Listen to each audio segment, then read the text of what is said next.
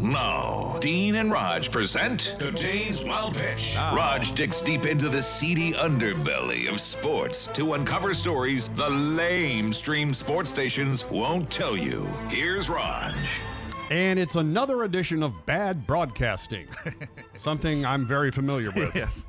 Famed Yankees announcer John Sterling, who is 83 years old, blew a home run call in brutal fashion when he thought Yankees outfielder Giancarlo Stanton had gone yard.